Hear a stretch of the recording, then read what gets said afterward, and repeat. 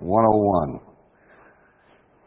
This section is, for just a bit of a review, is, you may recall, give thanks to God, sing a new song to God, and praising Him, getting our minds on Him. And I think we're going to see in this next psalm or two kind of something that goes along with that.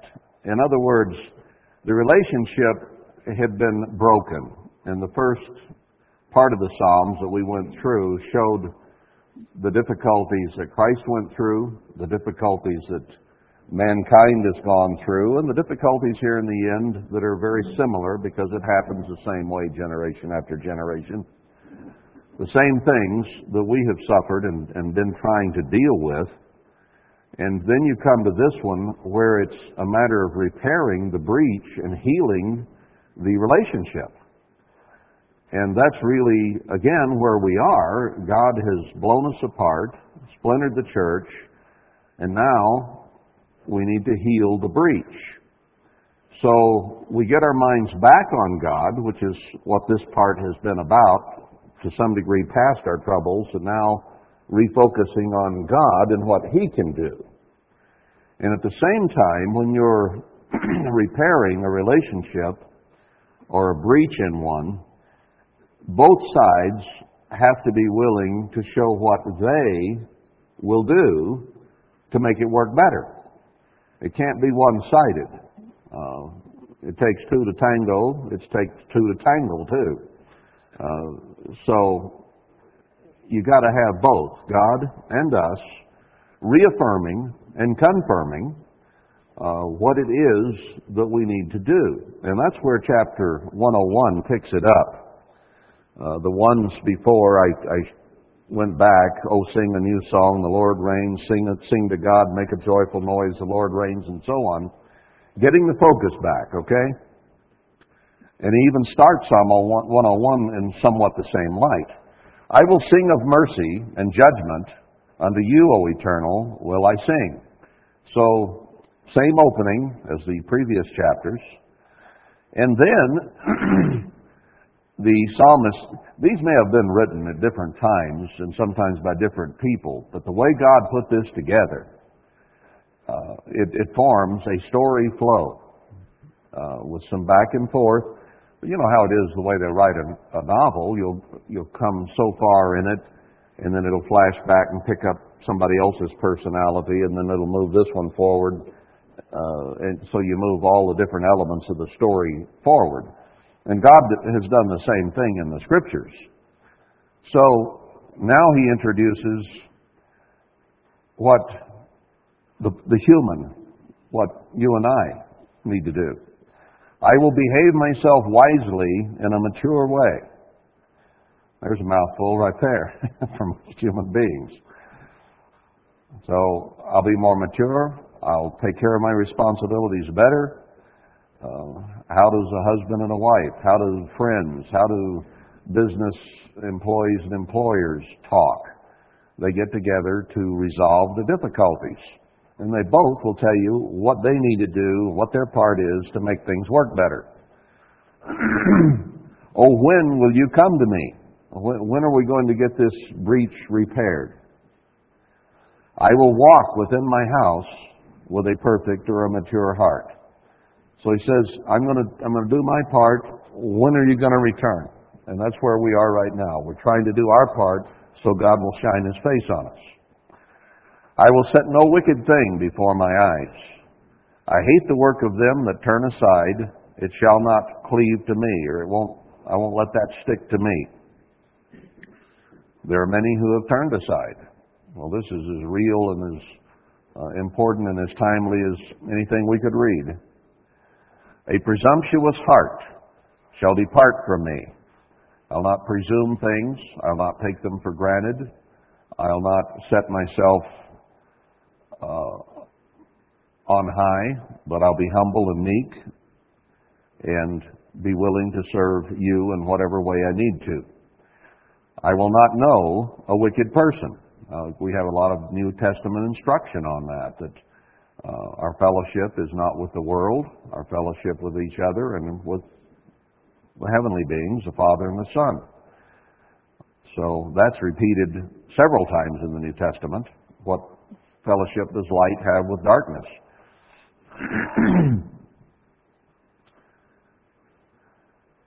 Whoso privately slanders his neighbor, him will I cut off. There's one that we should resolve to do.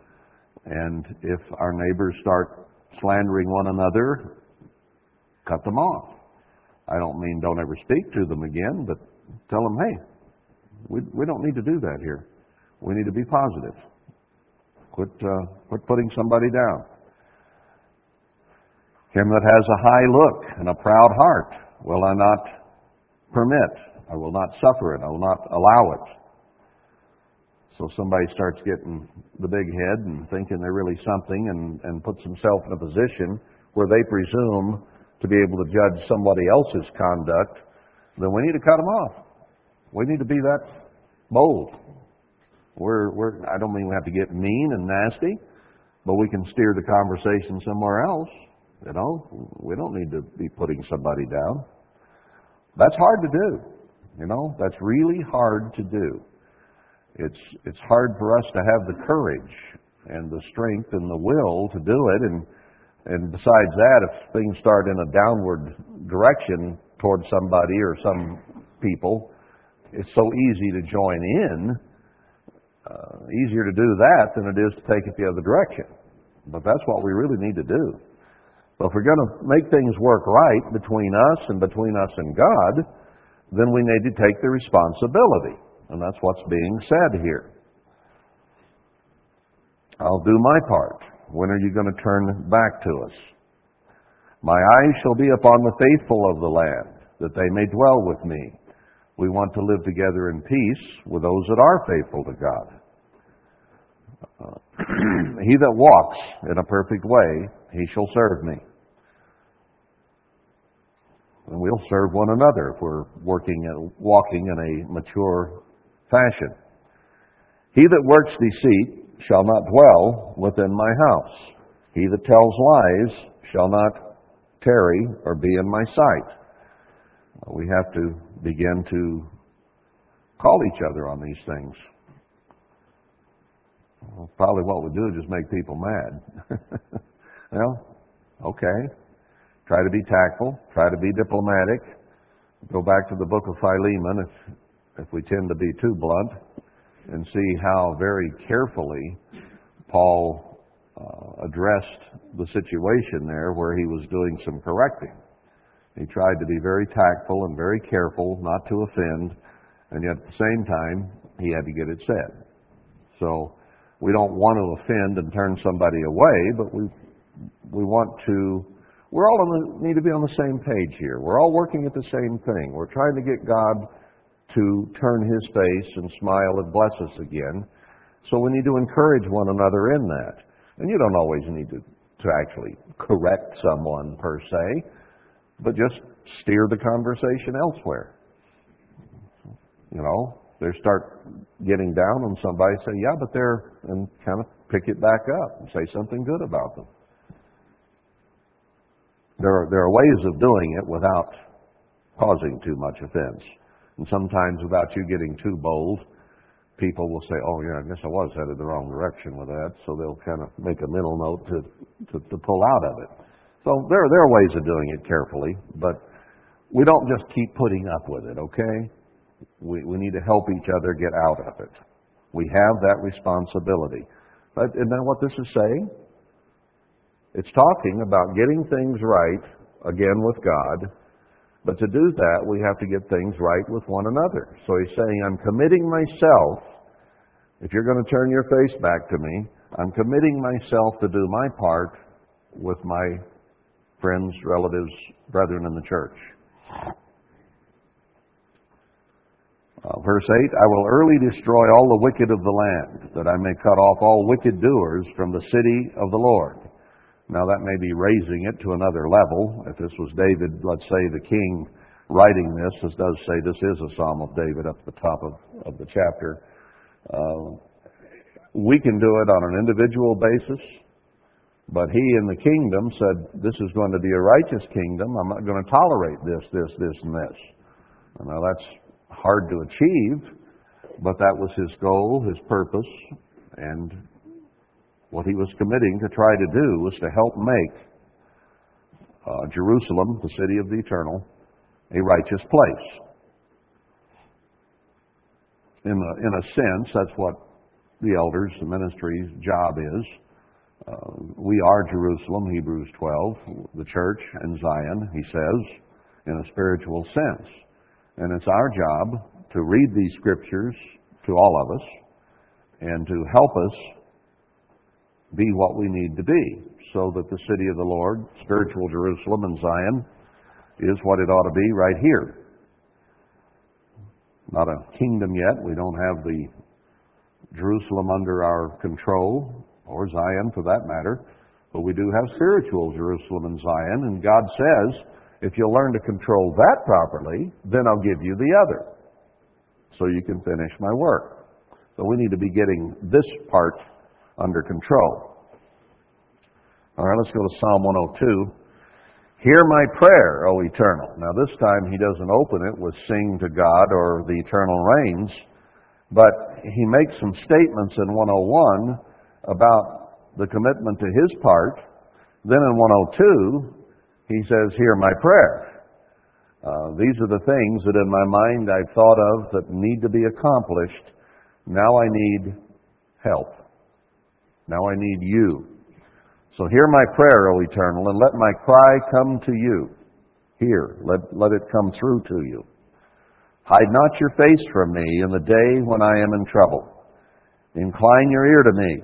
In the day when I call, answer me speedily. That is a prayer. We would love to have speedy answers from God. We'd like to have the relationship such that we pray, he answers. Not pray and think, well, I wonder if he heard that. This psalm is a prayer toward that end, that the closeness might be there between us and God. And you can make your commitments in 101 about what you need to do, but getting it done is something else. So then we have 102 that says, I know what I need to do, now I'll pray. And ask him not to hide from me, because we know that our sins cut us off, that they damage the relationship with him, but we still have difficulty, and that's what he's acknowledging here. For my days are consumed like smoke, and my bones are burned as an hearth. Life goes by in a hurry. Smoke goes into the air and it's gone. Put a log on the fire and pretty quickly it's burned up and gone. Well, we live, and it seems like it's so fast, and suddenly we're old and it's over. And we need treasure in heaven. My heart is smitten and withered like grass, so that I forget to eat my bread. We get so frustrated the way things are that we have trouble even getting the basic things done sometimes. By reason of the voice of my groaning, my bones cleave to my skin. I am like a pelican of the wilderness. I'm like an owl of the desert. I watch and am as a sparrow alone upon the housetop. What's a pelican doing in the wilderness? They should be by the sea. They should be where there's fishing. Pelican in the wilderness is kind of out of place, I think that's what he's saying here. Like an owl of the desert. An owl is a pretty solitary bird and goes about its business at night, basically. And a sparrow alone. Well, instead of having a flock of birds, a sparrow by itself. So he said, I'm feeling left out, lonely, frustrated. Life is difficult. My enemies reproach me all the day, and they that are mad against me are sworn against me. It seems like when somebody gets an attitude toward you, it's so very, very hard to resolve it, to fix it, to make it work, to get past the anger, the frustration, the you did me wrong, whatever. We have trouble with those things. So we keep score. And they build up in our minds and our emotions. And who does that hurt, them or you? It agitates you. It doesn't agitate them. They may not even know it, except maybe by the look on your face or how you don't speak to them or whatever, but it bothers you a whole lot more than it does the one that you're mad at. You're the one mad, not them, unless you both get that way. Then I guess we just circle each other like a couple of dogs till we find a way to sniff and make up. I don't know.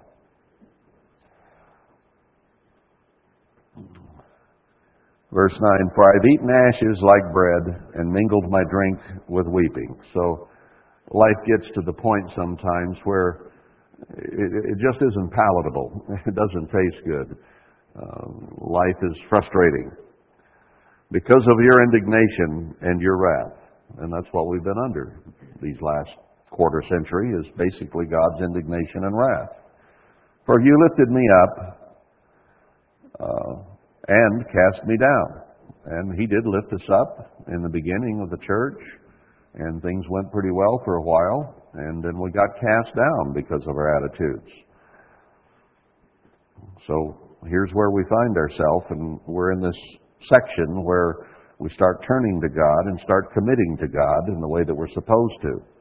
And we have to admit where we are. If you don't admit where you are, you're not going to fix it. That's just the way it is.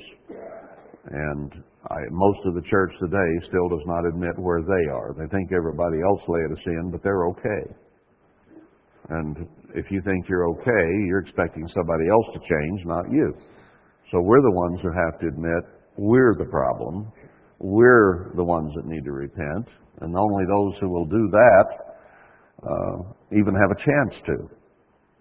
You cannot overcome that which you do not acknowledge. My days are like a shadow that declines, and I am withered like grass. So we find ourselves growing older, drying up, not much to look forward to unless God intervenes. The church is just going to go on for a few more years, and people keep dying, and He's not calling more, and it just will get worse and worse. You know? I have less and less friends from the past that I know in the church, because I look at the obituary in the different papers and I see them dying off. So that's where we're headed. You don't see the numbers, you don't see it increasing, nobody coming in to replace. So we got to get it right with God. But you, O Eternal, shall endure forever, and your remembrance unto all generations. Contrast that, he says, with the way we are. We wither and dry up and go away, but you're there forevermore. You're eternal. But then it gets encouraging again. You shall arise and have mercy upon Zion, for the time to favor her, yes, the set time is come. We played a song using that verse a few times. I hope the set time is soon. But haven't we been experiencing what all this is talking about? And then when the set time that God has chosen has come, He will turn His face, He will blot out our sins as a cloud, and one day, He says, and the time will be here to bless Zion again. For your servants take pleasure in her stones, and favor the dust thereof. Don't we take pleasure in the rocky cliffs and promenades of Zion? It's just gorgeous and inspiring. They're there to take pleasure in, and we favor the dust, even that which has come down and eroded and so on. The very ground we walk on, the dust, as well as the towers that still stick up in majesty. Does this sound like the Zion over there? Question mark. Nah, doesn't even come close. So the heathen shall fear the name of the Eternal, and all the kings of the earth your glory. When the Eternal shall build up Zion, He shall appear in His glory. So from this time forward, and even on into the kingdom of God, He is going to show His glory. He'll show it first in the latter temple, and then He'll show it in the heavenly temple, the heavenly Jerusalem, in a very close, proximate time frame. He will regard the prayer of the destitute and not despise their prayer. We see he turns, he blesses those who take pleasure in Zion, and now he will begin to regard our prayers and not despise them or put them aside or turn his face away, but with the commitment we are making and turning to him, that's what he's after. This shall be written for the generation to come, and the people which shall be created shall praise the Eternal. Now, this was written thousands of years ago, and we're those people that have been created over time. This is a prophecy that has been being fulfilled. And it'll be fulfilled in part in us, and then it's going to be finally fulfilled in the millennium and great white throne judgment.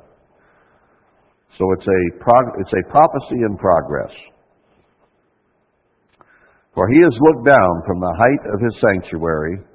From heaven did the Eternal behold the earth, to hear the groaning of the prisoner, to loose those that are appointed to death, to declare the name of the Eternal in Zion and his praise in Jerusalem. We can praise his name in the church, but won't it be a wonderful upgrade when we get to go to the real Jerusalem, the real Zion, and proclaim his name from there? Because then you have a double dose. You have his people, his spiritual Jerusalem and Zion, speaking from physical Jerusalem and Zion. So you combine the two, and it's even greater to his glory. When the people are gathered together in the kingdoms to serve the Eternal. So, where are we? We're waiting for the gathering. We're waiting for the remnant of the church to come together and build the latter temple. So this story flow here is, let's get our commitment to God done right. Then he is going to arise and have favor at the set time. And then as the people come together to form the latter temple, to build it, the kingdoms to serve the Eternal. Now, in a way, it's not millennial yet when that starts, but then all the kingdoms will in the millennium. So it's the kingdoms of the church, the smaller spiritual kingdoms, that will respond and be stirred to come. And then, when they are gone and come back with Christ to rule the earth, then the physical kingdoms. So everywhere we go in the Bible, we find the two applications. I don't know how many thousands of times I've said that now, but everywhere you go, there it is. First, the church is taken apart and blessed, then the nation is taken apart and blessed. It goes hand in hand. He weakens my strength in the way. He shortened my days. I said, "Oh my God, take me not away in the midst of my days. Your years are throughout all generations." So the focus then is to get back on God, that he will be eternal, and a notification slipped in there that, well, I'm not again. You've made my life short. You've cut it off. There isn't much there. But you, again the contrast, live forever. Of old have you laid the foundation of the earth, and the heavens are the work of your hands. A reminder, once again, that God is seen through the creation, and that we need to cast back. If we doubt the future, look at the past and see what God has done, and that he will do the same thing all over again, because he said he would. Heavens are the work of your hands. They shall perish, but you shall endure. Yes, all of them shall wax old like a garment. As a vesture shall you change them, and they shall be changed. The earth's going to be different. You know, you wear clothes for a certain time, and they get dirty, they get ragged, they get holes in them. They don't look so hot. And this earth's getting where it doesn't look too good. So he says, I'm going to change it like a change of clothes. It'll be clean and fresh and beautiful and untorn and unsoiled again. It's not going to completely perish. Isaiah 24 says that. Few men left. It's not going to all be burned up like the church began to teach there for a while. The scriptures simply do not endorse that. They don't back it up at all. But you are the same, and your years shall have no end. So the earth you put us on is going to go through some changes, but God will always be the same. The children of your servants shall continue, and their seed shall be established before you. It was done from the time this was written until today, and it'll be done from this time on forward. We will continue. That's very positive and very encouraging there. This is going to just end and be over, but it will continue.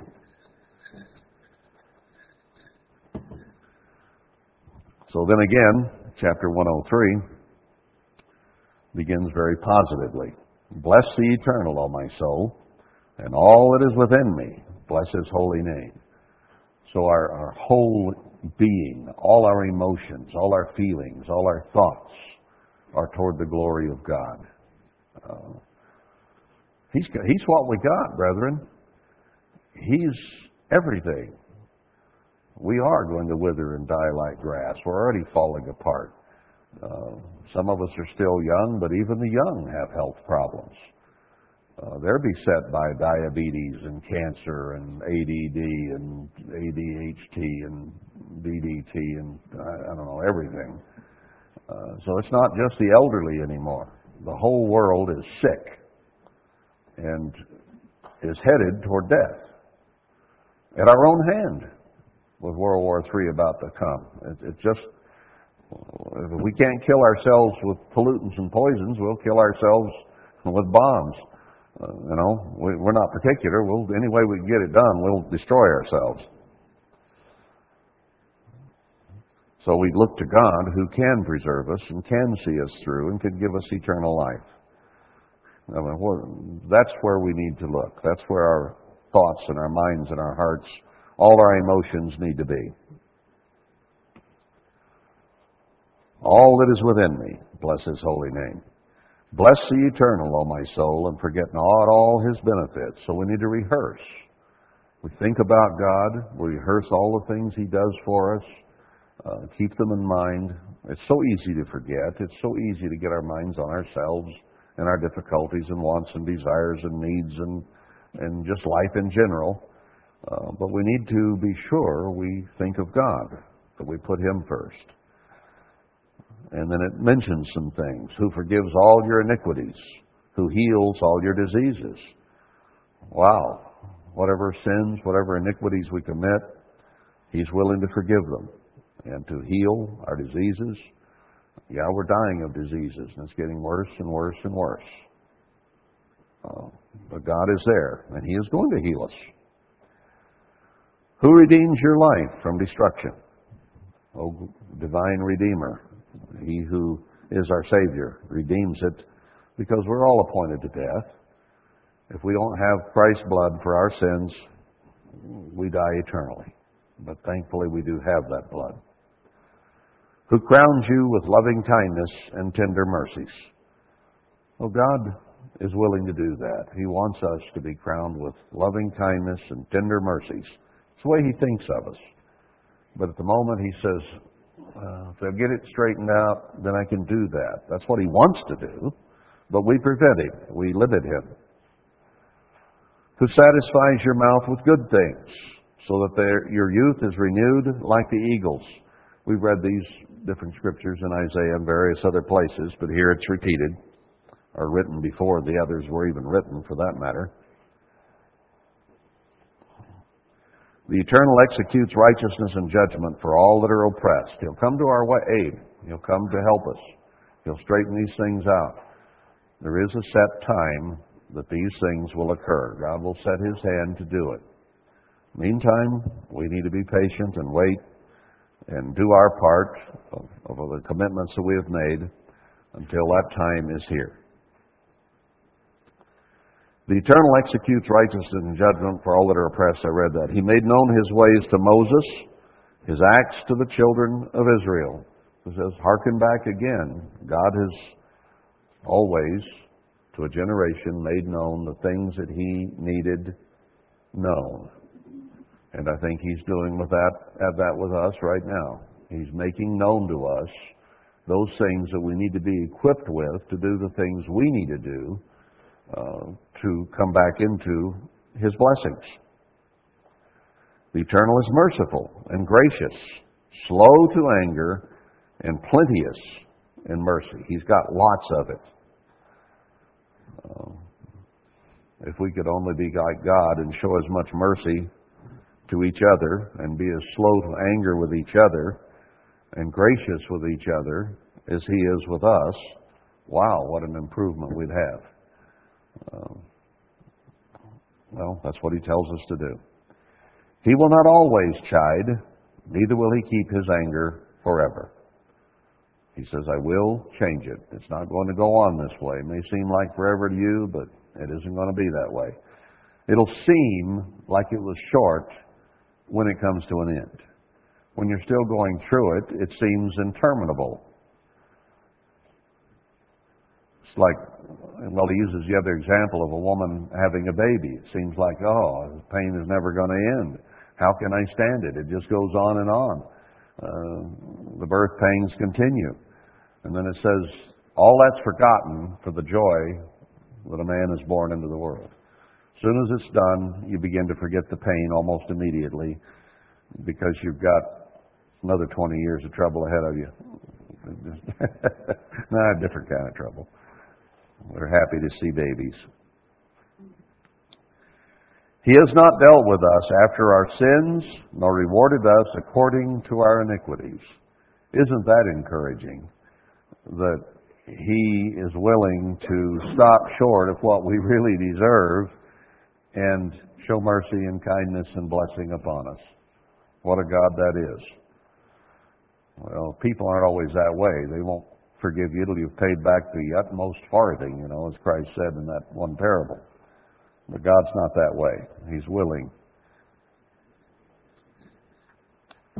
For as the heaven is high above the earth, so great is His mercy toward them that fear Him. How high is the heaven above the earth? You look up and it just seems like it goes on forever. That big, beautiful blue sky we have out here. Or you look up at night and the infinity that the stars seem to go to, it just goes on and on and on. It's incredible. Even with a full moon, you see some pretty nice bright stars out here. And then when the moon is hidden or shrouded or new, the sky is just full of them. Well, how far is He willing to remove our sins? As far as the east is from the west, so far has He removed our transgressions from us. That's undefinable. As far as the east is from the west, it just goes on forever. Because you're going different directions. If somebody's traveling east and somebody's traveling west, it just goes on and on.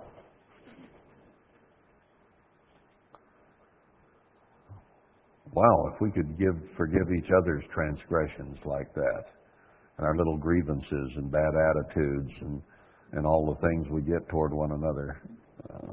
Now there's a goal for us. There's something to work on. Like as a father pities his children, so the Eternal pities them that fear Him. As parents, I think we've all felt that.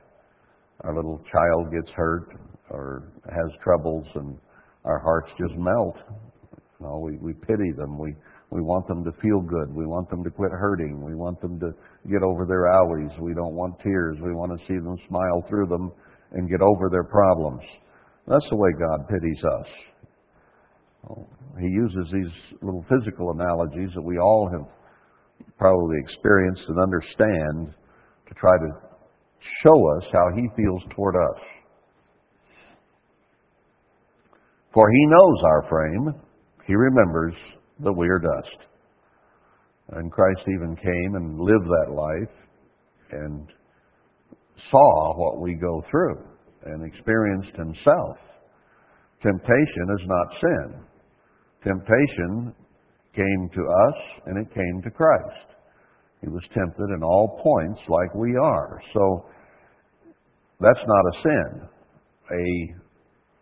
A perverse thought can come, and that in and of itself, or the desire to do wrong, is not in and of itself a sin. It's if we allow that to build and grow and become sin, is when it becomes sinful.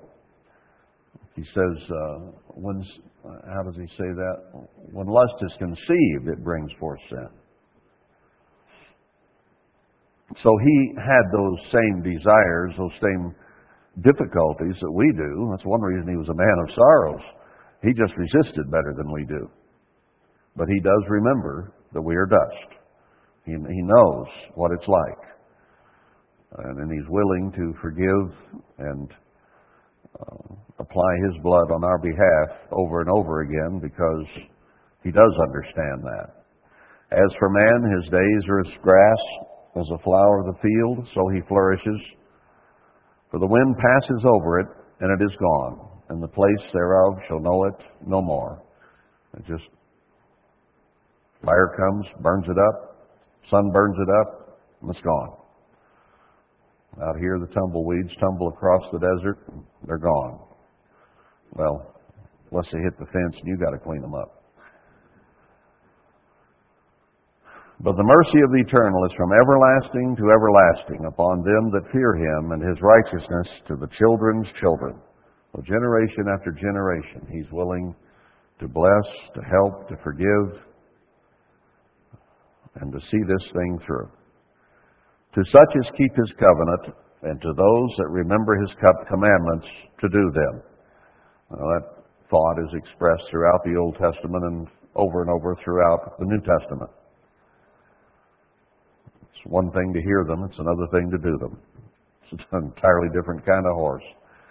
It's real easy to listen to them or put them on your doorpost or whatever, but to keep them all in mind and to actually live up to them, well, that's a whole different deal. The Eternal has prepared his throne in the heavens, and his kingdom rules over all. He's organized, he has it ready, he knows exactly what he's doing. And it's not going to get out from under his grasp or his rule. He's allowing Satan to do certain things right now, but that's all come to a halt. God has it all under control. Bless the Eternal, you his angels, that excel in strength, that do his commandments, hearkening to the voice of his word. Bless you the Eternal, all you his hosts, you ministers of his that do his pleasure.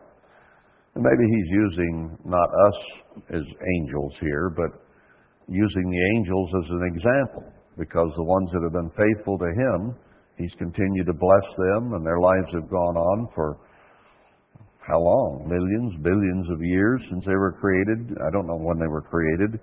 It could have been a long time before the earth was renewed. But they have obeyed him and served him, and they're happy as they can be. They excel in strength and hearken to him. Bless the Eternal, all his works in all places of his dominion. Bless the Eternal, O my soul. So he starts this thought out, goes through some different emotions and things, and rehearses some of the promises of God, and shows God's mercy and willingness, and then he reminds himself and God that the goal and the purpose is to bless God with all our heart, O my soul. Then we start another one. Bless the Eternal, O my soul. O Lord my God, you are very great. You are clothed with honor and majesty. So there are some little places in here where it still shows our frustrations and difficulties, but it keeps coming back to hammering home this theme. Get the mind and the thought and the worship, the intent on God. You are very great. You are clothed with honor and majesty. We remind ourselves of those things, hopefully daily in prayer, because that's how Christ said to start out a prayer. Our Father in heaven, hallowed be your name.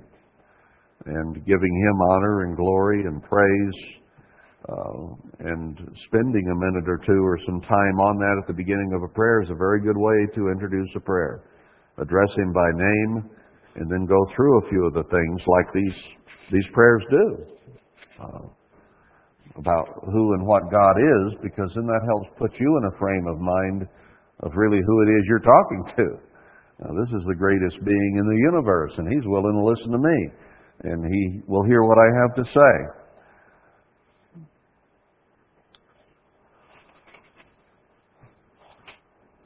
Who covers yourself with light as with a garment, who stretches out the heavens like a curtain.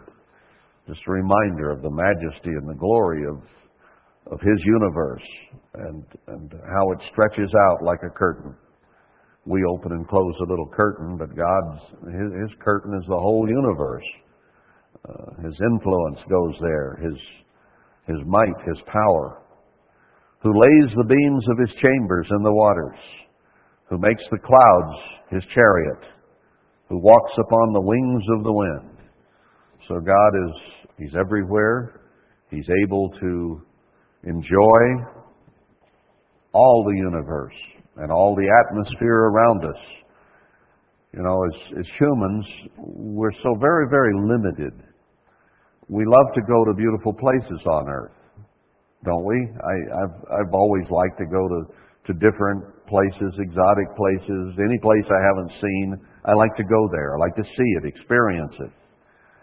But I'm limited by the cost of airline tickets and the roads when you get there, and the inability to climb to and enjoy, even if you're, oh yeah, I've been to Brazil, right, flew into the capital city and, back out, but there's lots of places in Brazil I haven't seen. I'd like to see them all. But even with a small plane or with a backpack and a machete or whatever, it's an impossible task. But if you can fly like the clouds and the wings of wind, you can go anywhere you want and be there and enjoy any part of it at any time. I always wanted one of those little things you could strap on your back and you could fly, and go. You'd get into some fishing holes and hunting places nobody's been. But wouldn't it be nice to be able to go anywhere and do anything? Well, God's that way. So we're addressing the one who can do that for us, so that we can not only enjoy the few places we've seen and maybe remember them and go back and look at the photographs and have a little tear once in a while, but we can experience it all at any time, in any degree we wish, once we're like Him. So it helps to expand our mind like David is doing right here. Who makes His angels spirits, His ministers a flaming fire. And He will do the same with us. He said He made us for a little while lower than the angels there in Hebrews. But we will then rise and be greater than the angels. So if He can do that with the angels, He can do it with us. Who laid the foundations of the earth, that it should not be removed forever.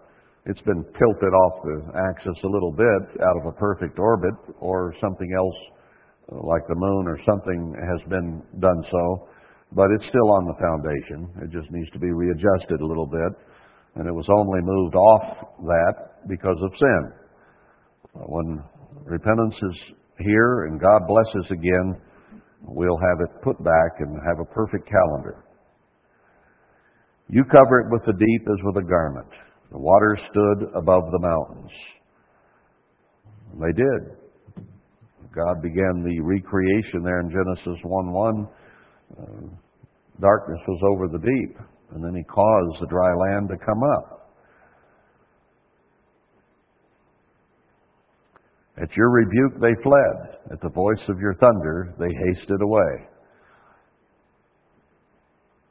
They go up by the mountains. They go down by the valleys into the place which you have founded for them.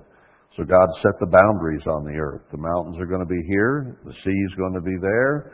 And they stop right where He sets the limits. All of these things. All of nature. You have set a bound that they may not pass over, that they turn not again to cover the earth. So He says, once I brought the hills and mountains out of the deep, there in Genesis 1:1, I set a boundary, and you don't have to worry, they're not going to sink again.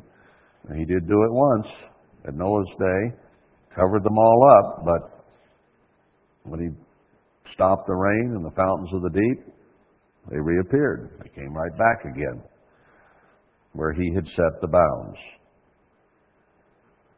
He can change the boundaries. We can't. Nothing can change them unless God does. I think he changed the boundaries of the seas and the mountains when he separated the continents. But he has that capacity. Verse 10, he sends the springs into the valleys which run among the hills. Says he's going to do it right here in the desert. They give drink to every beast of the field. The wild asses quench their thirst. We have wild burros all over the West that are able to quench their thirst in some of the springs and creeks and so on that exist throughout even the desert West. Some of the driest places you wouldn't think anything could live.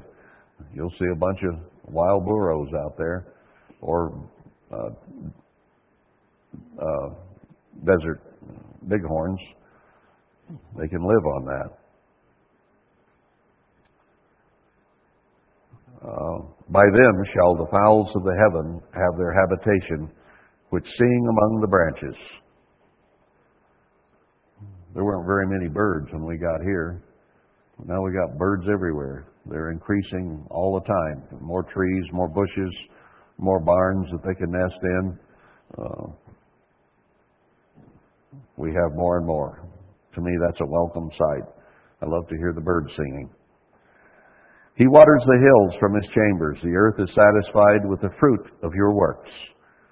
He causes the grass to grow for the cattle, and herb for the service of man, that he may bring forth food out of the earth. Now, this is quite a little time he's spending here since he opened this prayer, isn't it? And all he's done is extol the virtues and the power and the blessings that come from God. So it's uplifting. Gets your mind on what God can do. Now, he's given us the ground and the water, and we can plant gardens, and we can plant trees, and we can get stuff that grows that's edible. It tastes good.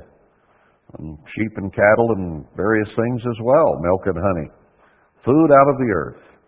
And wine that makes glad the heart of man, and oil to make his face to shine, and bread which strengthens man's heart.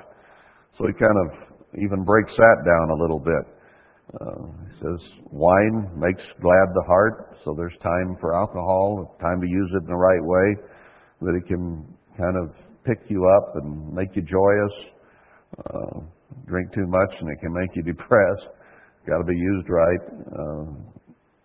But it can be something, alcohol, God made to use in a right way. And oil to make his face to shine, or if we have enough fat and oil in our diet, then our skin is good. We look healthy. And bread which strengthens and gives us, the carbohydrates give us the strength to work and to live and to do. So it all comes from God. The trees of the field are full of sap. The cedars of Lebanon, which he has planted. So he put forests and everything for our use. Where the birds make their nests, as for the stork, the fir trees are her house. The high hills are a refuge for the wild goats, the rocks for the conies. So the mountain goats and the various animals in the mountains God put there. And he tells us back in Leviticus, Deuteronomy, different places that we can go out and hunt them and use them for food. But hunting is something that he approves. He appointed the moon for seasons. The sun knows his going down. Well, God says, I've just got it all working like clockwork. The seasons come, the seasons go. The sun knows when to go up, knows when to come down. I've got it all regulated just right. We can't do anything with those things, but God does. You make darkness, and it is night. You got any control over when the sun goes down, when it gets dark? No, I don't. That's God's, all his doing.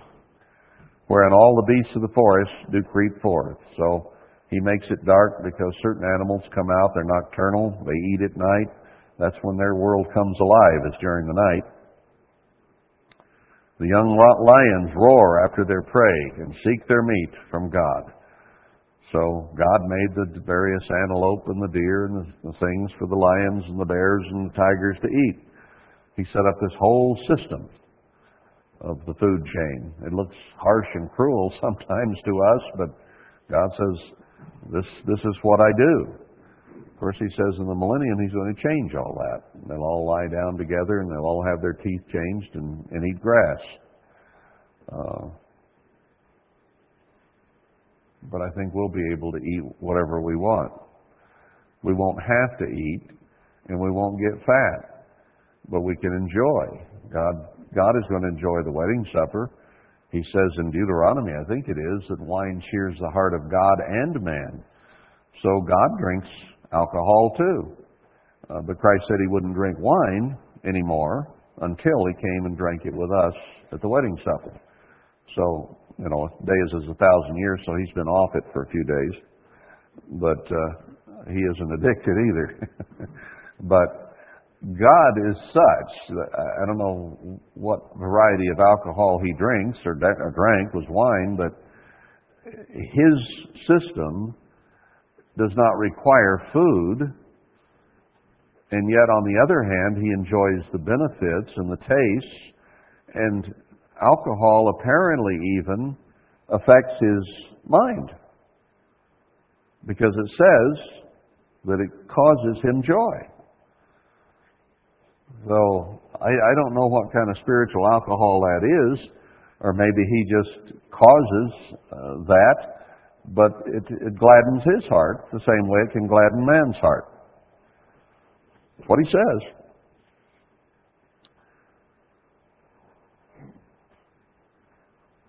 Let's see.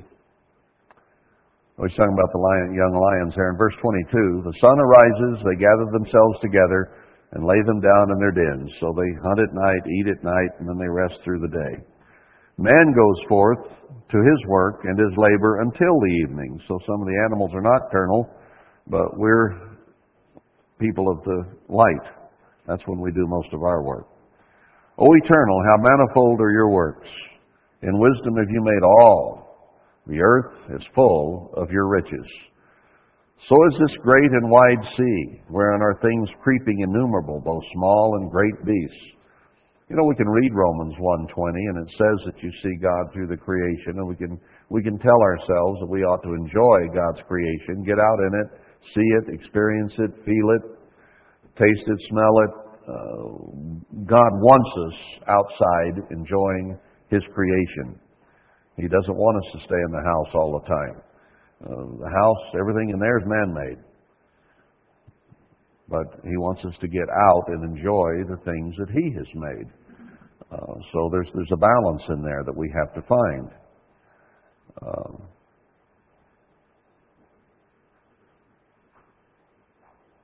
So the daytime generally is a time to be out doing work, and God intended man basically to work outside.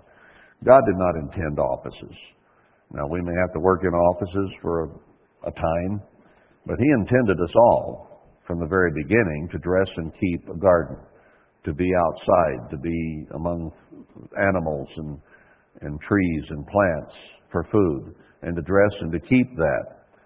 And then He tells us it's going to be restored, even in this day before the millennium. He says, there in Zechariah 3, each man will have his own vine and fig tree. So He is going to make it where we can provide those things which we need to subsist. And He'll have to do it in such a way that we don't need money anymore. And He does say there in Isaiah 54, come and have wine and milk without money.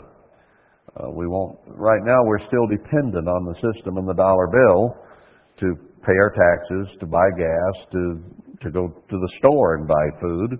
We can't break completely away yet, it seems. If you don't make some money and pay your land taxes, they'll take your land away from you right now. But there'll come a time when we're not under that anymore. And God is going to bless us in such a way that we can subsist on what He has done and show the world that can be done. And then the whole world then in the millennium is going to be that way.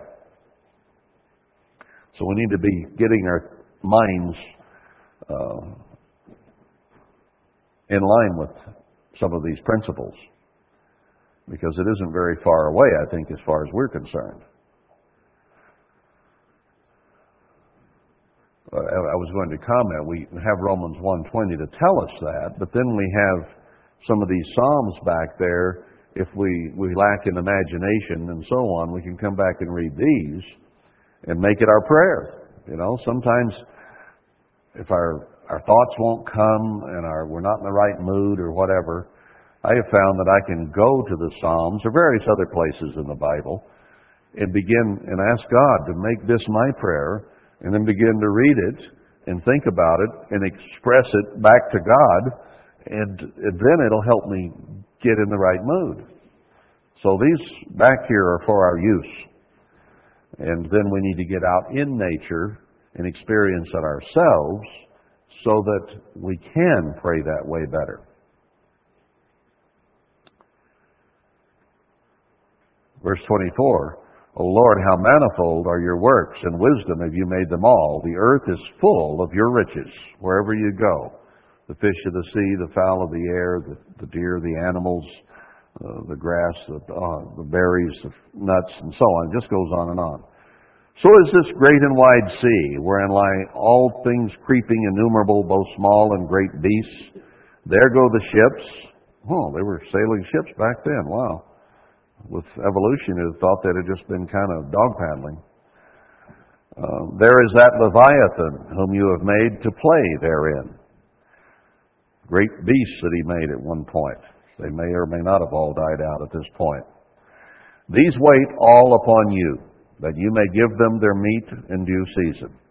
Not that they're sitting around waiting, but the thought is there is these all depend on you and what you've created for their sustenance, so that things keep going on, and the food chain remains rather than being eaten up and destroyed.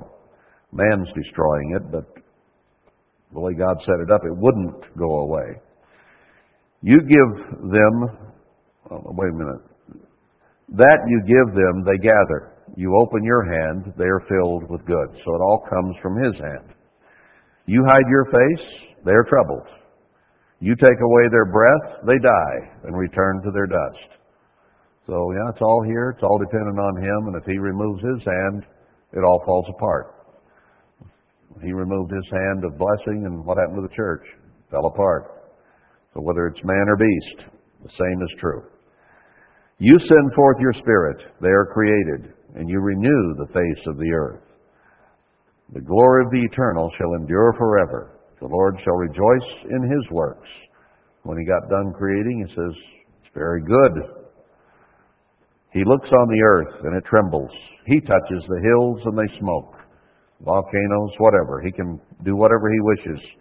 And the earth is at His command. So then He closes the thought. I will sing to the eternal as long as I live. I will sing praise to my God while I have my being. My meditation of Him shall be sweet. I will be glad in the eternal. Well, I feel better already, don't you? Just reading through all this, it kind of picks you up, makes you realize, hey, I just want to get my mind off my stupid self and on God, and things look rosier. I will be glad in the eternal. Let the sinners be consumed out of the earth, and let the wicked be no more. Bless you, the eternal, O my soul. Praise you, the Lord. So he ends it the same way he began it.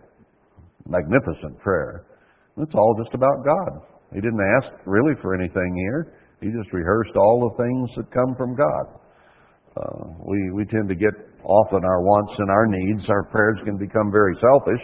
And sometimes we do need to pray for the things we need. Give us our daily bread and so on. But sometimes the prayer just needs to be glory to God in the highest. Here's a good example of it. Well, let's quit there. It's almost an hour. And good note to stop on. So we'll be dismissed.